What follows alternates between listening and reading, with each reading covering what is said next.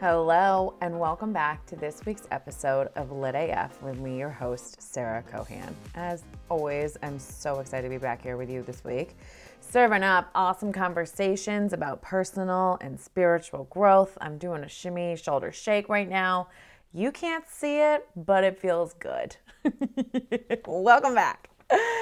I'm so excited about today's guest. Her name is Lindsay Mack. She has been an incredible teacher on my own journey of both learning tarot, but then also, I would say, personal growth in general. I think she goes far beyond just tarot and really incorporates using the tarot as a tool to learn more about yourself and get in touch with personal growth tools that are available to you. Oh my gosh. And she just doing her Rewilding the Tarot online course has been incredible for my own spiritual journey and connecting with my guides and really rewilding, which she talks about in the course, of my own thoughts and being and identity and relationship with self, because this idea is really about getting in touch with who you are and who you were born as and who you're meant to be without all the conditioning and programming and all that good stuff. All that stuff that we can't ignore. So I'm just going to read her bio. Lindsay Mack, she, they, is a queer, non-binary, femme intuitive artist, tarot teacher, writer, and the founder of Tarot for the Wild Soul. Lindsay is the creator of Soul Tarot, a radical reinterpretation and intentional utilization of the tarot as a helping tool. One that can assist us in differentiating the noise of our mind from the truth of our soul. She's also a mentor to entrepreneurs, creatives, artists, and business owners who are seeking to pivot into intuitively led, spirit-guided service. Through her online courses, workshops, and retreats, Lindsay has had the profound honor of teaching nearly 10,000 students from around the world. She's also the host of Tarot for the Wild Soul podcast, which explores the cards through an inclusive, non-predictive, trauma-informed perspective rooted in compassion, common sense, and critical thinking. It has been downloaded over 5.5 million times since its launch in 2017. As a joyful survivor of child abuse, complex PTSD, and chronic pain and illness, Lindsay is passionately dedicated to honoring and helping to bring space, light, and healing to those who are experiencing mental and emotional or physical suffering. It was the healing from a breakdown in 2014 that fully birthed her into this sacred work and onto her soul path. It is an organic part of her healing work with tarot and her spirit-guided service work, and she is honored to be sharing these offerings to those who feel called to them. Well, I sure did, and I sure loved this conversation. So stick around. The interview was amazing. So before the interview, of course, I just want to give my weekly check-in. And my weekly check-in is actually just this cosmic, hilarious, almost joke, it feels like, of being through my anxious spiral, which I've been sharing about week after week. It started in the beginning of Leo season, and it kind of ended actually really at the end of Leo season for my birthday. And I know that in this work, I tend to dive deep into the work, and just knowing that I'm doing a course or an exercise or learning a new tool, mastering a new tool, that can give me solace that what I'm feeling and experiencing is not permanent. And now that I'm through this anxious spiral, I'm just kind of laughing about how I approached the anxiety at the beginning. Because I have so many tools, I have so many resources. I know how to go deep. I know how to feel and express. I know I have all these tools. And yet, when the perfect storm of things, of triggers and trauma and experiences, just life, happen, when that perfect cocktail is made, I can still fall deeply down into stories and beliefs of things that I'm experiencing. So I am just fully laughing, being on the other side, fully enjoying getting back into the basics. I was joking with someone recently that I'm literally getting back into the basics of my practice, my self-care practice, which to me has been meditating, silent meditation. I've been doing yoga nidras for months, almost a full year now, every single morning. And I noticed that I was either getting way too distracted during those meditations or falling asleep. And so I wasn't getting enough out of them that I needed. So I've gone back to silent meditation with like one bell ringing every minute to kind of bring me back to center. And damn, it's hard, but fuck, it's so good. To me, it feels like eating broccoli. Like, it's just so yummy, and I feel very clear afterwards. So I've been really enjoying that. And then my nightly journal practice has also gone back to basics. So I'm doing a lot of needs exercises and thought work, like belief, thought, emotion, and action work that I really was doing at the beginning of my journey here. So I notice that I tend to get away from those practices the more secure I feel. So that's just kind of like a little tip to me to like check in with the basics a little more often that I think I've been doing, because they're important. And it doesn't mean, I think I was making it mean that I had graduated from the basic exercises. It's like, I'm never graduating from those. Those basics are basics for a reason. Nah. I'm just noticing right now, like how avoidant I'm being in my own practice of like, oh, I'm more experienced than that and I don't need those anymore. It's like, fuck that. Like, a simple meditation can sometimes be the hardest thing to do. Getting your brain back to center, back to center, back to center. Oh man, it's a lot. It is a lot. So that is my check-in, and I will probably continue to report back on this anxious spiral forever. I'm kidding. I will continue to report back on this anxious spiral as I learn more and more from it, because nothing from it was wasted, not one thing. But when I was in it, it felt so painful. So that's the funny thing about it, isn't it, huh? Yeah. Okay, so for announcements, I'm really excited to share that the Lit AF Patreon has the September self-care tool up in the membership, and it's a juicy one. This is one of my favorite exercises to do. It is a shadow work exercise put together by Rachel Besser, who was on the podcast. Well, she's been on the podcast a few times. And this is just a series of journal prompts to help you with whatever shadow thing that you may have going on. And what I love about it is that she starts the journal prompt exercise by saying that any trigger that you're experiencing with someone else or in relation to someone else is actually in relationship to yourself. I love that reframe. I love doing shadow work. I try to do shadow work at least once a month, if not more. And every time I do it, it feels like that yummy meditation where I'm eating my broccoli. So if you're interested in joining our Patreon, which I hope you are, please support the show. I would very much appreciate it. You can join at sarahcohan.com/tip jar. That's SARAHCOHAN.com/tip jar. And in there, you'll find this lovely exercise. So thank you for considering joining. I really appreciate all your support. Thank you to the members that have already joined.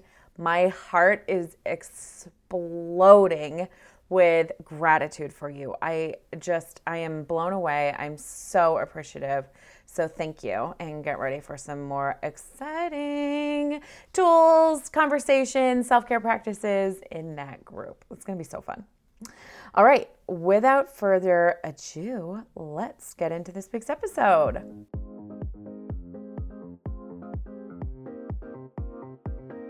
All right, welcome to the show, Lindsay Mack. I'm so excited to have you here. It's a dream. Thank you so much for having me. Yeah. So today we're going to start off the conversation with a tarot card pull for listeners, the community. Could you tell us a little bit about the deck that you're pulling from? Yes, so this is the Next World Tarot by Christy C. Rode. And if you haven't heard of it, I can't recommend it more highly. It's truly one of the most revolutionary, inclusive, forward-thinking decks. It's really a deck for the times that we're living in. There's so many beautifully imaginative, beautifully rooted, beautifully creative reimaginings of the cards. It's just an incredible deck. Yeah, I'm just going to pull a card for this community, and I'm going to root it in what we're all being invited to offer and devote our attention to right now. Does that feel okay? That feels great. Okay.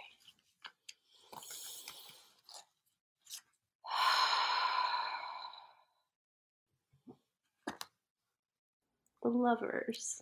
Oh, beautiful. My card. favorite Lovers card of all time. The intention I set was that even if someone were to listen to this podcast like years down the road, like wherever anyone finds themselves when they come to this episode, what medicine would be beneficial to them, to me, to you, just inside of the container of this episode. So, The Lovers is a pretty big and powerful invitation, and it actually has nothing at all to do with lovers or partners of romantic love at all, which is kind of a relief. It's great. Even if you're partnered and even if you have maybe even something going on in your relationship, like anyone's always welcome to apply it to that. But at its root, at its core, that's not what it's saying. So with the Lovers, we have this really potent invitation to think about what we are uncomfortable holding about ourselves. What is beautiful? What's really lovable? What's really special? What is miraculous and delicious about us that feels like it's a little bit too much to admit that we've got?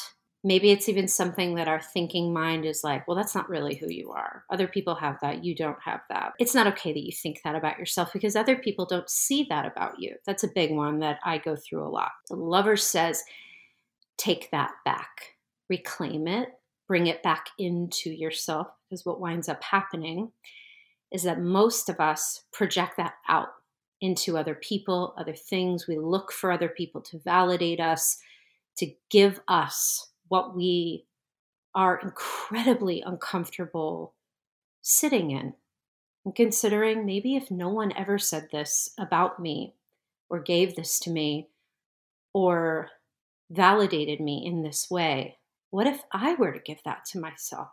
And to put it into greater context, the astrological sign that's associated with the Lovers is Gemini. Not just Gemini folk, but Gemini energy is so beautifully, powerfully detailed and complex. Like we can think about it like a highly detailed weaving or tapestry.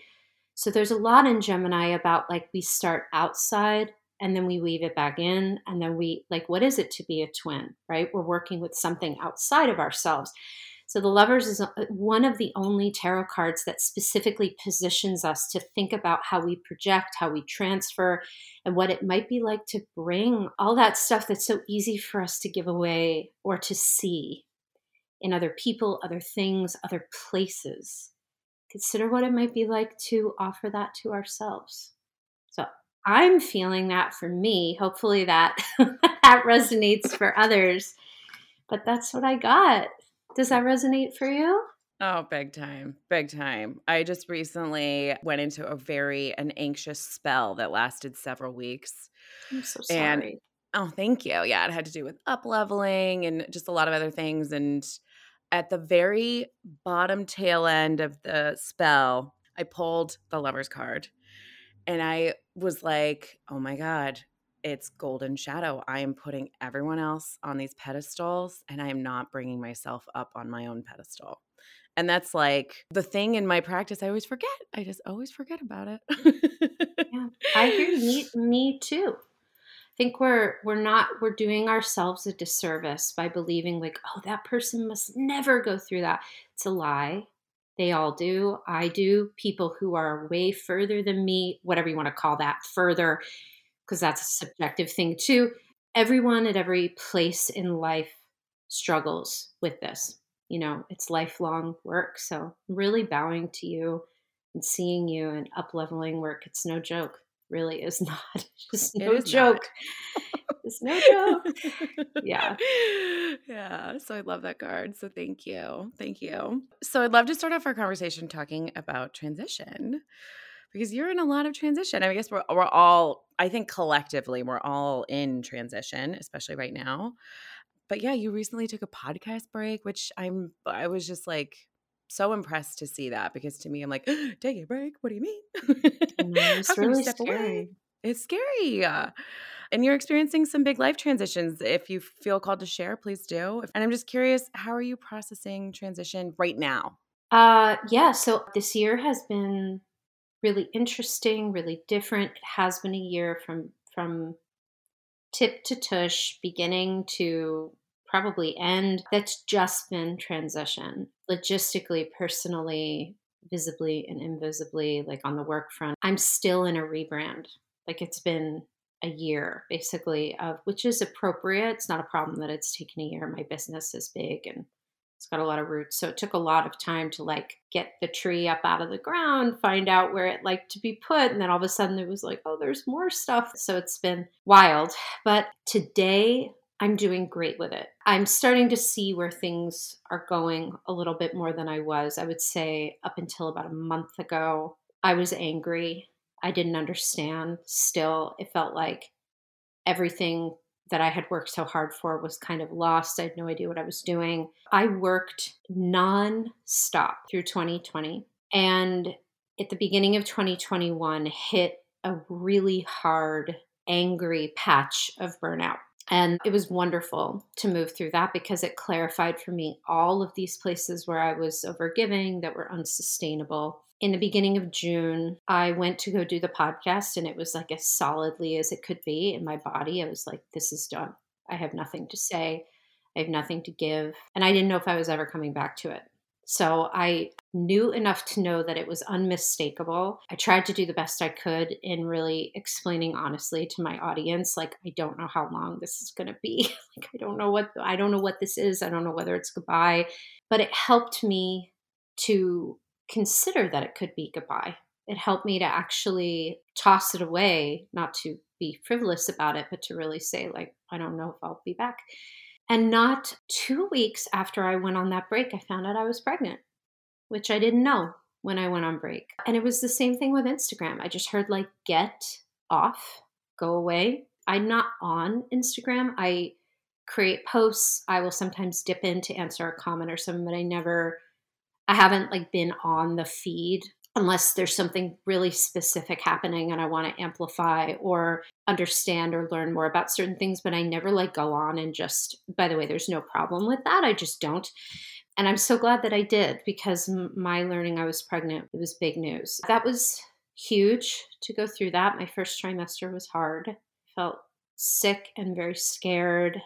I don't think we do enough to support our people who are in their first trimester, even doctors, like care professionals. They don't want to have anything to even do with you unless they know they've like quote got something, unless they know like your baby is gonna like it's really crazy. Like you're just alone in this complete really death cycle because your identity even that early you're already in this crazy place of like who am I? What am I doing? And for me, I have a pretty intense history. Like I'm a survivor of abuse that was pre-verbal, and there's a lot for me around babies and kids. I love them, and I can't wait to meet my kid. But there was a lot that came up there, so I'm so grateful that I didn't have to be like I have to do a podcast episode through that.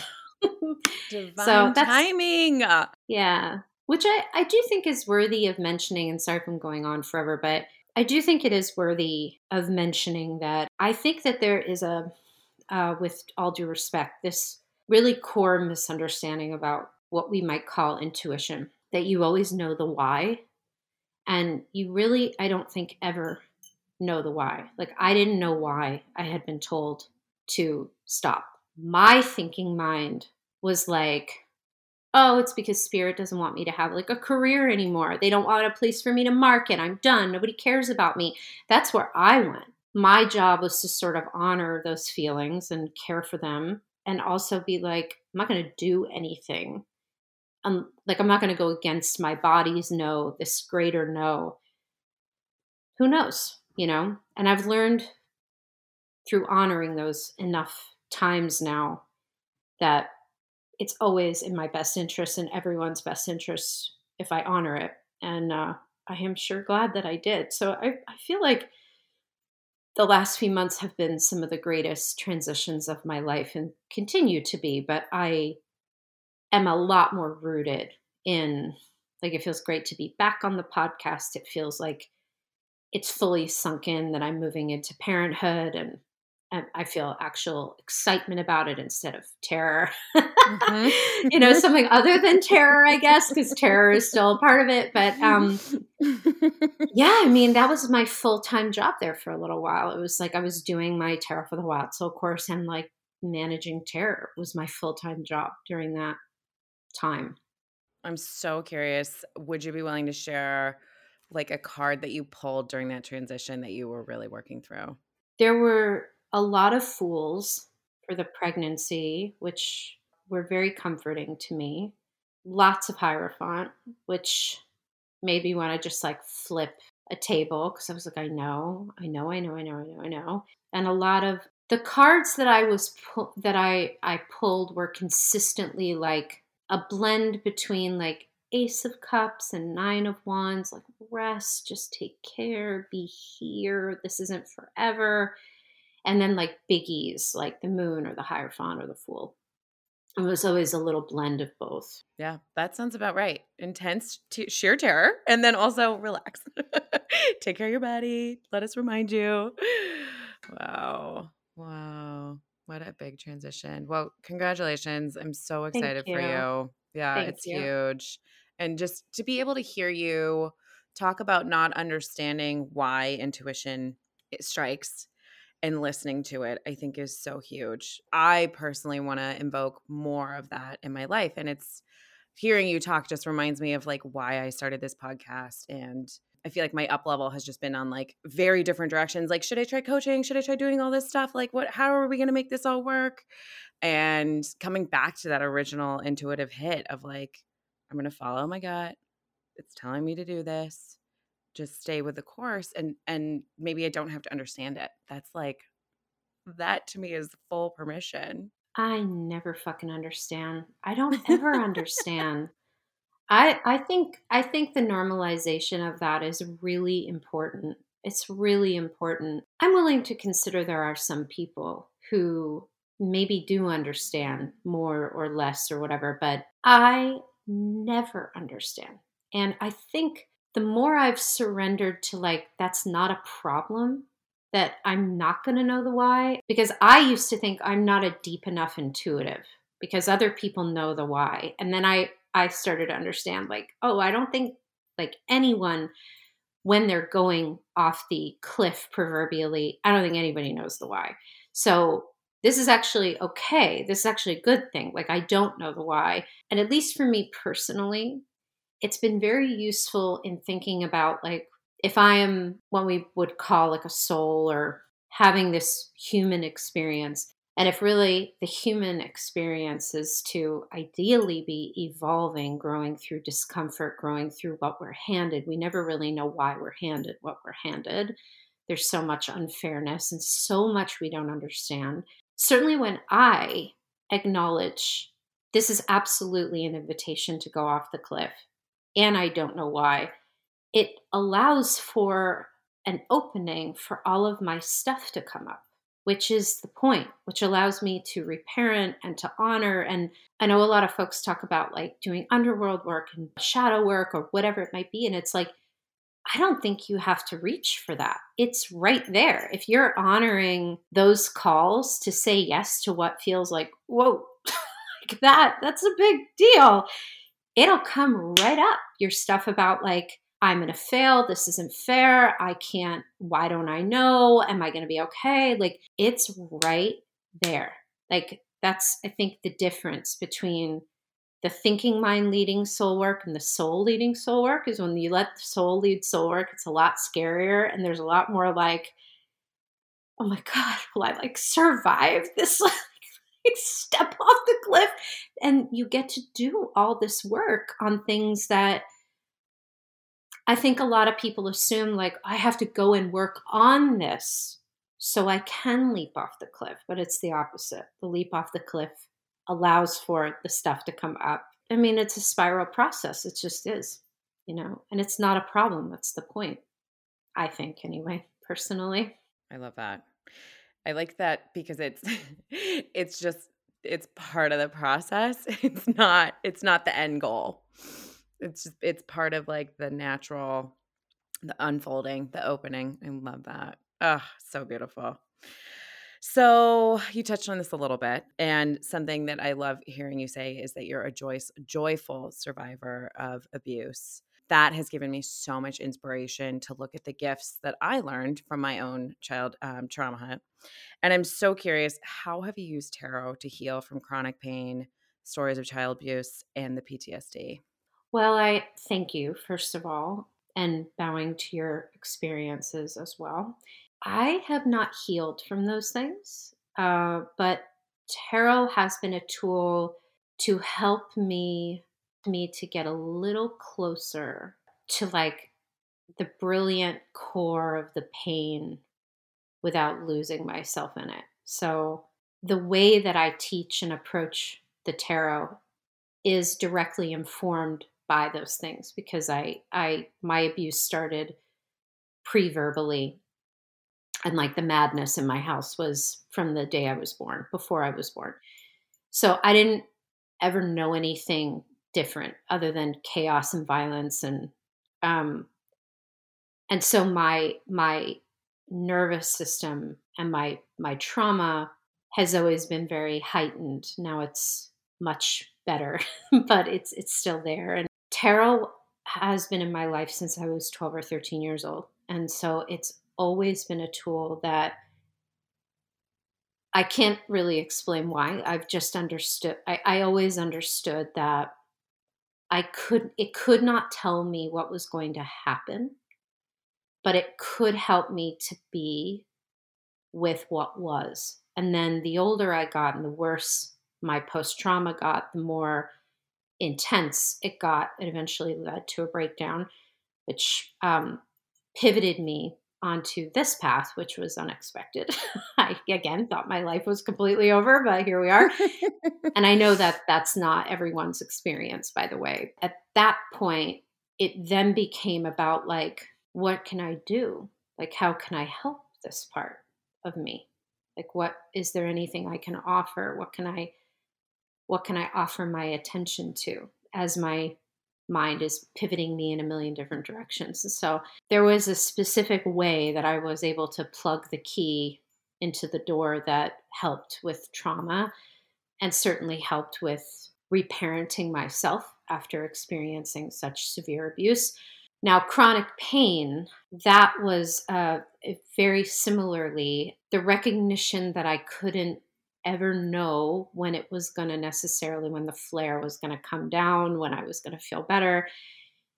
Tarot helped me to honor my outrage and fury and grief around experiencing chronic pain. It helped me to zero in on the love and the care that I could offer to myself, the aligned action I could take, whether that was as simple as like, okay, I've had this blinding tension headache for 3 days now. Where do I go? Where do I take this? It doesn't tell you what to do, but it, for me, is again a tool inside of many different tools that could help me be with. And I very rarely ask, like, what is this here to teach me? I used to ask that more and I never do. It's interesting. But mainly what I'm asking is, what am I being invited to do? How am I being invited to serve? How am I being invited to offer my attention to this? And a lot of the time, it's very simple. It is like a nine of wands. It is like go rest. It is pause. It is hang. There's no, again, reason. So everything I do with tarot is about like starting with what's here, not necessarily what's to come or what is out there, what could be, because I think it is all really right here. So that I'm definitely not, I've not used it to heal, but it's been a tremendous tool for deepening my capacity to be with what is. That's so beautiful. And I'm so curious. Could you talk a little bit about kind of the healing process? Because the first thing you said is I haven't healed from this. So I'd love to hear more about what the healing process looks like to you. Well, I mean, I certainly have healed from it. I just don't think I'm healed, Mhm, because it's just like mhm. there's a million layers. The real crux of my healing process was when I had absolutely no money and no ability to help myself through paid means. There was a lot of help that I got from mindfulness, specifically that Tara Brach talks about, because Tara Brach does speak quite a lot about utilizing mindfulness for discomfort, for pain, for dying, for anxiety. And I came into her work when I was about 25 years old. I would say Tara Brach's work is probably consciously and unconsciously the biggest inspiration, because that was the first time I was like, oh, you could like not gloss over all of these incredibly hard things and find your way into them or around them or next to them. And so that was the first thing that helped. And then there were other things that followed. But my healing process has honestly really looked like hugely illuminating, transformative work with my teacher, Michelle, who does a lot of tremendously deep work. Michelle's a former therapist who now offers sort of more, I would not call what she does coaching necessarily, but we could say it's somewhere in that realm. And my therapist, really just like incredibly intensive therapy. That's been like the number one thing. And of course, in the Tara Brach days, like tarot was enormous. That was sometimes like the only thing helping me when I was on the line and it was one side of the line or the other side of the line. Sometimes it really was just that connection to what spirit meant to me and pulling a card, or not even pulling a card, but like thinking of a card, which is what tarot anchoring is, which is a practice that I teach people. You don't need to pull a card to like bring one up in your mind that feels particularly comforting or reminds you of your truth, or that you nothing is permanent. So it's been long. A huge part of it for me, if we're talking about healing, a necessary step was that I had to cut off from my family completely for a little while. I still don't have any contact with the abuser in my family, the main sort of cause of the chaos, which feels just right. and and then eventually, it was a realization that I needed to move away from the area because I grew up in New Jersey. So it wasn't I don't think like we have to, but there was a very after a while it was like, oh, this is all kind of connected. I grew up going to the city all the time. I lived in Brooklyn. Like it's time to physically be elsewhere. And since moving, I would say that there's probably been the greatest acceleration of truly making space in my nervous system the last year. And I'm still very much on the road, to feeling my way back into, or feeling my way into, like, yeah, comfort and safety, but cannot advocate for therapy enough, especially if you've had the kind of stuff I've had. Like, whew, no substitute for that. Yeah, I mean, none at all. So I recognize therapy is a huge privilege and not everybody can afford it. But I think if one can find someone, if one has someone, it's a big journey to find the right therapist. I'm very lucky that I have, but it's been very helpful. That's amazing. Totally worth the time and effort to find the right one.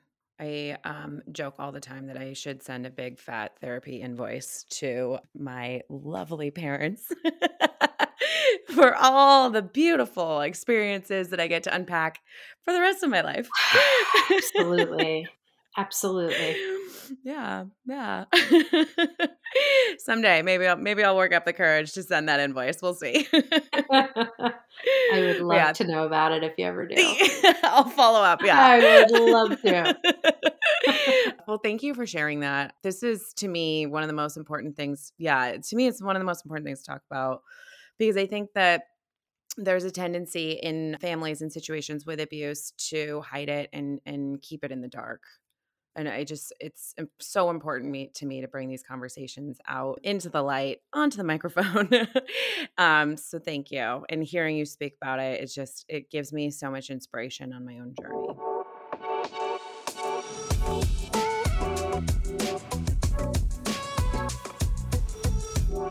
Hey there. I hope you're enjoying this week's episode. I know I am. If you're enjoying the Lit AF podcast, I humbly ask you to make a financial contribution to the Lit AF tip jar. Your support will help make this podcast happen. Financial contributions help to cover costs like podcast hosting site, podcast recording software, and it also helps us to pay our amazing, talented podcast editor that brings us these sweet episodes every single week. Monthly and one-off donation options are available, and we've got some sweet thank you gifts for everyone participating. If you're interested in making your financial contribution, please visit sarahcohan.com/tip jar. That's sarahcohan.com/tip jar.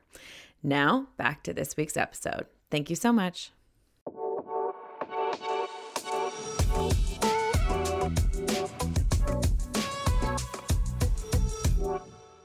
So, one of my favorite things that you teach is that the tarot is for us and not to us. Tell us more about that. So that's one of the core pillars of Soul Tarot, which is the kind of tarot I've developed and I teach. How I can contextualize this is that, and I want to start by just offering immense respect to everyone who has sort of come before me and paved the way to make tarot accessible and possible. And I do have respect for that, but I am sort of going to stick my finger in that a bit as well. There is, I think, in a way that we're not even fully aware of, there's so much quiet oppression and harm in a great deal of the way we learn tarot in a traditional sense. I think even the books that are doing their fucking damnedest to break out of that, I will sometimes still read them and think, you didn't go quite far enough with this one. You know, there's so much about capitalistic structure, about systems of oppression. There's so much erasure, even in, like, that's why I specifically said The Lovers is not about relationships, because when we speak about it in that way, we're leaving out aromantic people, asexual folks. We're leaving out people who just, that's not even in their life. We're erasing them. And we don't think about that because that's how understood it is. That's how automatic it is. And that's how much patriarchal shit has wormed its way into the tarot, that we think like, oh, this person is an expert. They know. And we don't think we can question them. Tarot is an interpretive tool, which means that we all learn from one another. And the work we do is to look to it consistently as the teacher, not to the teacher to teach us. A good teacher can help us go, fuck, I never really thought about that, or can help us to go. And one of my favorite things that my students will sometimes say to me is like, I don't agree with you. I'm like, wonderful. I would not expect you to. But I know the fact that they feel the freedom to be like, I don't agree. Here's what I think, shows me that I'm on the right track with what I'm doing.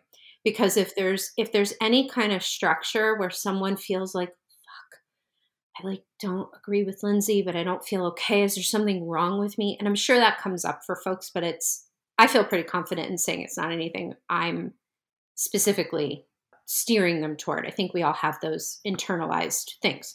So, in answer to your question, most of what we read in tarot books, on tarot blogs, not with everyone, but a lot of people doing the good work out there who have really done their work to unpack this. Most of what we read is tarot happening to you. You pull a card, it knows something about what's going to happen to you that you don't know.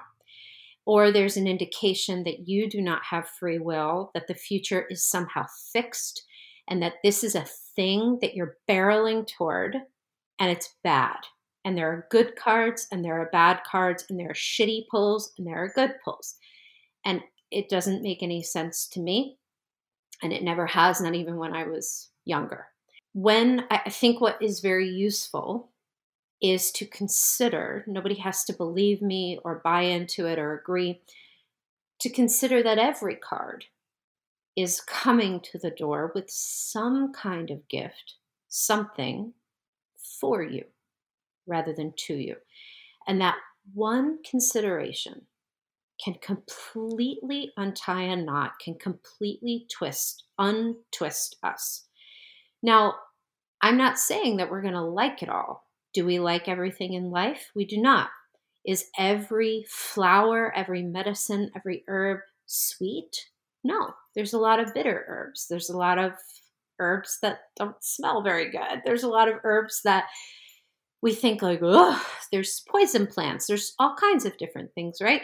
When we approach it all with respect, when we understand, like, this is the kind of experience that I'm having here, we can acknowledge that, like, yes, the tower is formidable. It's a bitter medicine, right? It's potent, even when the tower comes up and is real soft, like a brush from a little cat, because it can come up that way. It's not always like a bomb hitting your house. It can sometimes be just like a realization, and you just think like, whoa. Or you can pull it and think like, oh yeah, I can see like that's sort of the road I'm on, but it's not really. There's all different kinds of tower experiences. But there are times, of course, when like the whole house comes down and like the basement gets cleaved open and like there's nothing left but a pit. And I've had those experiences a couple of times. And I can say that while I didn't never want to bypass anyone's experience or their suffering, I've never had a tower experience that hasn't been for me, ever. Most people, with all due respect, some people really speak to this, and it's so beautiful and inspiring. Many people miss that the tower, it's not trying to get at you, it's not trying to fuck you. The medicine of tower is for you. Because typically we're building these towers on top of some kind of foundation that's not quite fully sound. And we can spend our whole lives trying to like retrofit the tower so that we don't really have to raise it. No one wants to raise the tower. Everyone's allowed to be like, fuck you, like, fuck this, like, I hate it, why? And yet, years go by and we think, thank fucking God, that was so exhausting, that was so tiring, like, look at the life I've built, look at the towers that are now on this sacred ground within me, they're sturdy, I don't have to think about them, like, pitching over. That's tower for you. It's just a little tweak. It's not being overly positive or anything. I think it's actually being more realistic and really just opening to the fact that we don't have to like everything, but definitely every card comes up for us. Now, I still have experiences where I'm like, ugh, where I'm just like, get the fuck out of here. I don't want to be in this. But they all want to bring medicine, all of them. And because tarot's interpretive, it's very easy to see. It's very easy to see because it is an interpretive art. Most people, if they are really extreme or doom and gloom or really like, this is happening to you, this is what it is, a lot of people apply this to Three of Swords specifically. I find that like a heartbreak, a betrayal is going to happen. I'm like, how do you know? You can't know that. Really, what makes more sense is that we're all heartbroken. Grief is right here. No situation required. What happens in Three of Swords is typically that there's a wound in the heart that the thinking mind is trying desperately to keep us out of. It's trying to put us into like, you should pop off at that person. You should say something. You should fix it. You should figure out what to do. We've all been there. And then when you actually let that fog clear, what you have are all these swords in the heart. And once you actually pull them out and start tending to the wound, it's so intense. That's the sword journey. Is like, how does the thinking mind attempt to protect us from the deeper stuff and from the stuff we'd really rather not confront or go into? So the swords are for us. 100 fucking %. They're for us. Yeah, that was long, but I stand by it. It was Thanks. so beautiful. Yeah, it's a big untying. It's a big untying. To me, it opens up the entire deck. I'm And glad to hear that. yeah, there's no more fear tied to pulling a card to me. My trigger cards are actually like the 9 of cups or sorry, the 10 of cups or the I like get 9 of it. pentacles. I'm like, Yes. how can I Yeah. see the good stuff in this, you know? I understand. That's I that's really my do. that's my tarot reading. But it makes it that I'm not afraid to pull a card, and then when I do pull a sword, some of my absolute favorite cards, I can see the medicine. Like I can I'm so see glad. and yeah, it's almost like a warm hug or like kind of the illumination of a path to me rather than fear and just like constantly the overthinking something that's going to happen in the future. Totally. I'm so glad that you feel that way, and you are speaking to something that I think is my most passionate intention actually. And I think it would be easy for a lot of people to assume like, oh, these pillars of soul tarot, because there are a couple like they're the end all be all, and like they're not.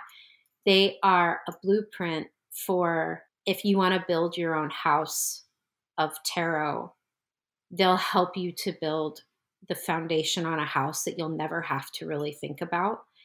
And the most exciting thing for me is that when people start to think about, like, oh, these cards are for me, they will drop my interpretation or other people's interpretations and will start thinking about, like, actually, this is how the moon lives in me because everyone has their own medicine to offer. That's, I think, been inadvertently completely blocked. That's why we always look to, like, well, what does this person say? What does that person say? What's the right interpretation? When I mean, I'm a tarot teacher, like I'm not knocking the profession at all, but I do think it's really only to give you a place to bounce off of. And then after that, you have wings, you can fly. I love hearing about that. It does let the nervous system fall open a little bit, and we start to build deeper trust, and we start to think like, great, this person can say whatever they want to say about a card, like I can consider it, but I'm rooted in my own knowing and my own relationship with this card. Like that's my starting point. That's where I'm at right now. I'm still in the phase of when I hear other people read and I disagree, I'm like, you're wrong. Like that's not right. I'm so Totally curious. valid. Yeah, but how do you make room for the other interpretations? I'm so curious. Well, I think for me it's two things. First of all, when an interpretation hits me right, even when it's not one that I would ever have thought of or I've ever even considered, I am I'm just pleased. It makes me so happy. I'm assuming that what you're talking about is when someone speaks about a card in a way that like hits some dissonance within you that you're just like absolutely not. So what I typically do in those moments is my inner like check-in is so strong and rooted inside of me that I feel very comfortable being like, that's not my truth. Because again, like we're human. I'm not discounting like the harm, the violence that can happen with readings like that. And I do think if it's extensive enough, we are Bill of Rights for tarot readers. You can always fucking tell your or tarot recipients. You can always tell your tarot reader that felt really harmful to me. Just so you know, they don't have any more power. There is an inherent power dynamic, but they're a person just like you. Like it just happens to be that they're in a position of power, but that doesn't mean that you can't tell them or advocate for yourself or walk away. That can or move away. It depends, right? Like sometimes if I'm getting a reading like that, it happens very rarely, like I will walk away. But I think I feel like complete, and I'll just walk the fuck away. Or if I hear someone talking about something and I'm in a position to teach them, I might come in and say, are you open to some possible thoughts around this? And then I may offer them a little bit. But yeah, like mainly if it has nothing to do with me and if it's not directed at me, how I handle it is I go, that's as far as they've gone in their own work around this. And it's not a dig. It's just like, I look back at things that I used to say about certain tarot cards maybe 2 years ago, 3, 4, 5 years ago, and I think like that's as far as I was. Now I would never say that. I would never think that. We grow. That's what being a hierophant is. We're all connected to the divine, and we're like human. We have biases. We have places where we can't quite. We don't have the full context yet. We're always learning. Like so it's very easy for me to sniff out someone that I'm like, okay, that's as far as they've gone on that. Cool. I don't need to take it on. That has to do, that's their limitation. It has nothing to do with me. You know what I mean? I think a lot of people don't assume that they can do that or feel that way because they're like, well, this person knows more than me. They don't know shit. And I say that as a former reader. Like, I only know what I'm being guided to know in the moment, but the future isn't fixed. Everything changes and we have free will. So we're allowed to be like, thanks, but no thanks. But no thanks. And give feedback to our reader. I love that. That's huge. Oh, yeah. Big time. Big time. Absolutely. Yeah. Big time. I was just in a group reading and someone mentioned that they were afraid of getting a tarot reading because someone gave them a very negative reading about, their life being doomed. I can't remember the exact words, Oh, but my God. I just, what? It should be outlawed. I agree. I completely agree. Like There's so much how, harm. yeah, that is so harmful. And she carried that. Of course. When you hear someone say that to you, again, the power dynamic inside of readings. I used to tell my students when I actually was doing things about like reading for people, which I may or may not bring back, like somebody actually makes it to your reading, whether they've admitted it or not, or whether they're aware of it or not, they have placed the most profound, vulnerable trust in you. And you better damn well think hard about what you're saying.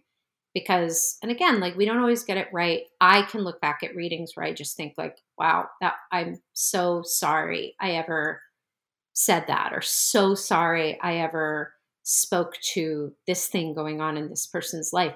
Not because they had a harmed response to it, or I felt them in the moment bristle, but because I just would never speak on it. Now knowing what I know, making mistakes is unfortunately with all things, it happens. Ideally we're learning and making our life a living amends, but it's a horse of a different color to be like, your life is doomed.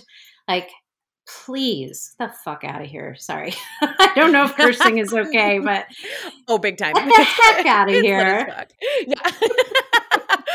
We'll be nice to you, I guess. I love that. Yeah. I think it's important to say because of it's really what you started by saying of how the tarot is for us. And something you say all the time too, is that if it's not for all of us, then it's for none of us. Yeah. And I love that because it's another tool to live in a very radically inclusive way, method. I think so. Yeah. I think so. Speaking of inclusivity, your work is incredibly inclusive. I'm so curious. How do you approach including inclusivity into your teachings?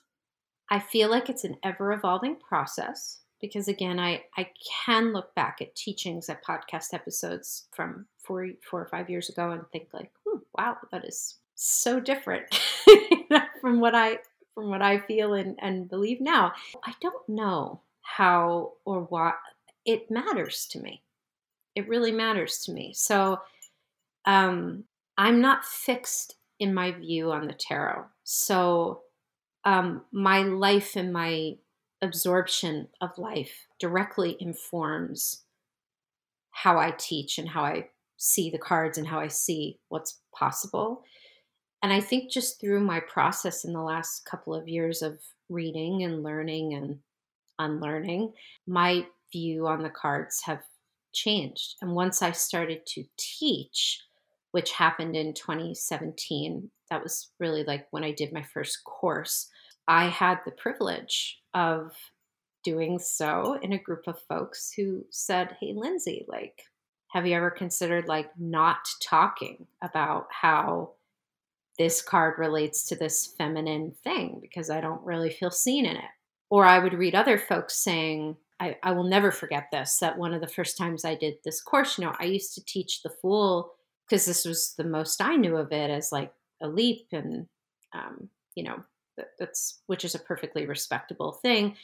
But I remember making a comment about it that was like, oh, the Fool is like a gap year. And, it's like taking this big leap of faith. And I'll never forget a Black student in my group was like, I don't see myself in the Fool because I've never been afforded privileges like the Fool can have. That started me thinking about, oh, yeah, of course. And so then once that was sort of gone, it created a blank slate for the Fool to come through in an even deeper way, not just in terms of greater inclusion, but me, like my own journey with it. So I'm sort of all over the place with this answer, but I think how I've approached it is just that I care enormously. It's probably the most important thing to me, that I never get it perfect, I never get it right, but that I'm really thinking outside of my own experience, my own binaries in my life, my own perspectives as much as possible. I'll never be able, that's why it's so important to lift up and to support and to amplify the voices and the perspectives of readers who are not necessarily sharing my worldviews as a white person or as a person who has had access to privileges that other people have not. But there are just other things that have always, I had to get a little braver to be more open about them. But eventually I just started to not really give a shit. And I was just like, can we talk about the fact that the Empress is not at its core a female or woman identified person? It's not a person to begin with. It could be that for you if that's what resonates. But what is it really, right? What is it? Let's go deeper. It's the same thing with the Lovers. We're not saying it can't be, but we're saying it's not at the root. So it's been something that has come from a mixture of my own dedication to learning more and expanding my own understanding as a human, the incredibly invaluable feedback from my students. Sometimes it's not even like them telling me, like, hey, Lindsay, it's me observing what they're writing in the group and being like, whoa, I never even thought of this. And then next year it's different. I do absorb in that way very quickly. That's like, oh my gosh, that is a hole in my own awareness. And it's not like it's like the old thing is erased and there's like a new thing that I just drop in. It will start a process of me sort of completely reshaping my relationship with a card and what's possible with it. So I'm thinking about it in a different way without taking the student's view on it, but also just being aware of how it might impact students who come from that place. Just consistent education in various places. So I don't know. That's really all I can say. It's just been years of dedication to it. It almost sounds like in teaching, you're learning more about how other people are reading the cards versus doing readings. Oh, yeah. I mean, yeah. Teaching is the greatest. I love it so much. So much. And it's wonderful to be able to be in that kind of space, in that kind of container with folks. And I remember in the first few years that I was teaching, it was a little bit more of a rough curve where it was like hundreds of people who would be like, hey, I don't agree, or hey, I don't really feel seen in this, or hey. And it was from the very beginning, I always had a note in my courses that was like, if I mess up, if I don't get something right, I'll always admit it, acknowledge it publicly, be transparent about it. And I think that fostered trust in a large core of my audience, because that always has been the commitment, that if there's a fuck up of some kind or a lack of awareness on my part, there's going to be a commitment to recentering in the future. But oh yeah, it's yeah. And you can't go through what we've gone through the last I mean, it's been hundreds of years, but it's not possible to have gone through what we've gone through specifically in the last 5 or 6 without, you have to really be committed to not evolving, to like not think about your relationship to the tools that you use and how you're viewing them. So, yeah. Okay, so I would love to hear about your new offering, Heart of Service. Oh, yes. So, this will be the second year that I'm doing Heart of Service, but this is sort of Heart of Service 2.0. A lot of the lessons are updated, there's new lessons, blah, blah, blah. Heart of Service is a 7-week tarot mentorship for folks who are desiring to shift into or deepen into spirit led, soul guided service. So, this is for anyone. This is for people who own businesses. This is for people who want to have a business. This is for people who have practices that they're not charging for yet, but maybe would like to consider doing so. This is for creatives, artists, lawyers, activists, everyone, all of the above and none of the above, parents. We are all of service in one way, shape, or form. And for anybody who is desiring to have a way more deeper connection to their own sort of sacred offering, to how they can serve, to what ways service naturally flows through them, and more specifically, how they cannot give that away or overgive it, or learn to pause when maybe there's an impulse to give, but we really need to rest. The course is structured around, there's first week is sort of an introduction to this idea of serving through a spiralic rhythm rather than a linear one, what it is to kind of open to our idea of spirit and how to let ourselves be vessels to, which is just again like a little tweak to sort of the more traditional view of like how to start work, how to make money, we don't really go through a ton of that. It really has more to do again with the foundation. And then for the next 5 weeks, I talk a lot about kind of the seasonal flow of our businesses and our service, that there's gestation periods, there are birth creation periods, there are integration periods, there are transition periods, there are death periods. So each of the weeks of the course, there's 5 weeks, we'll spend time in those. We'll, in our gestation period, we'll talk about like what it is to not blow all of our energy or push something, how to be with the gestation. And the birth creation week, we'll talk about like how to take care of your body so you can keep up with that kind of pace, that sort of thing. And then in the last week, we'll sort of cap it. So it's really just this lovely journey through what it is if we really want to be of service in this way that is really authentically guided by ourselves, not what this person's doing or what we think we should be doing, but really what we're being called to do. Learning how to honor the season we're in. And then tarot comes into it because we're looking at anchors to help support that. So what are the anchors in the tarot that can help us to really trust in our gestation seasons and the medicine it brings? What are I love this course and have such a blast teaching it. It was so fun to do it last year. And this year, the format's slightly different. So it feels a lot more exciting to see how it's evolved. So that's a long description of it, but yeah, that's Heart of Service. I can't wait. I plan to attend, and So I'm excited really to have excited. you. Yeah, yeah. I've learned so much from Lindsay about connecting to spirit. So I'm really excited to see what this container will be, and especially in my business. I'm really excited. That's awesome. Yeah. So if you're interested in signing up, I'm going to include a little link in bio, and I'm offering for anyone that uses the code LITAF at checkout. I will also be adding a 50-minute unblocking session.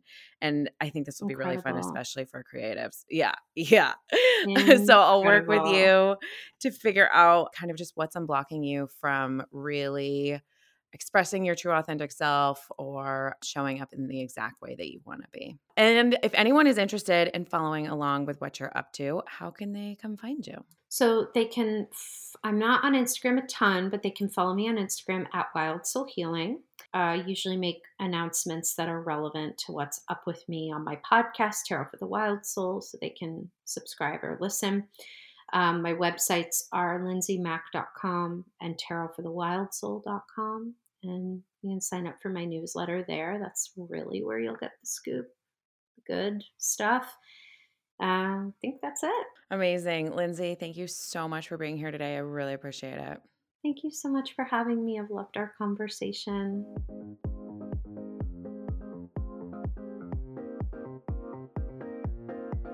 That's it for today's show. Thank you so much for listening. I really hope you enjoyed. If you have a moment and you're in the Apple Podcast app, please rate and review the show. I could really use all the ratings I can get. And please share this episode with a friend that may benefit from it. Of course, hit subscribe to keep up with new weekly episodes. And if you're interested in supporting the show and being part of the Lit AF community, join our Patreon by visiting sarahcohan.com/tip jar. That's sarahcohan.com/tip jar. Thank you again for listening. Please stay lit AF, and I hope to see you back here next week.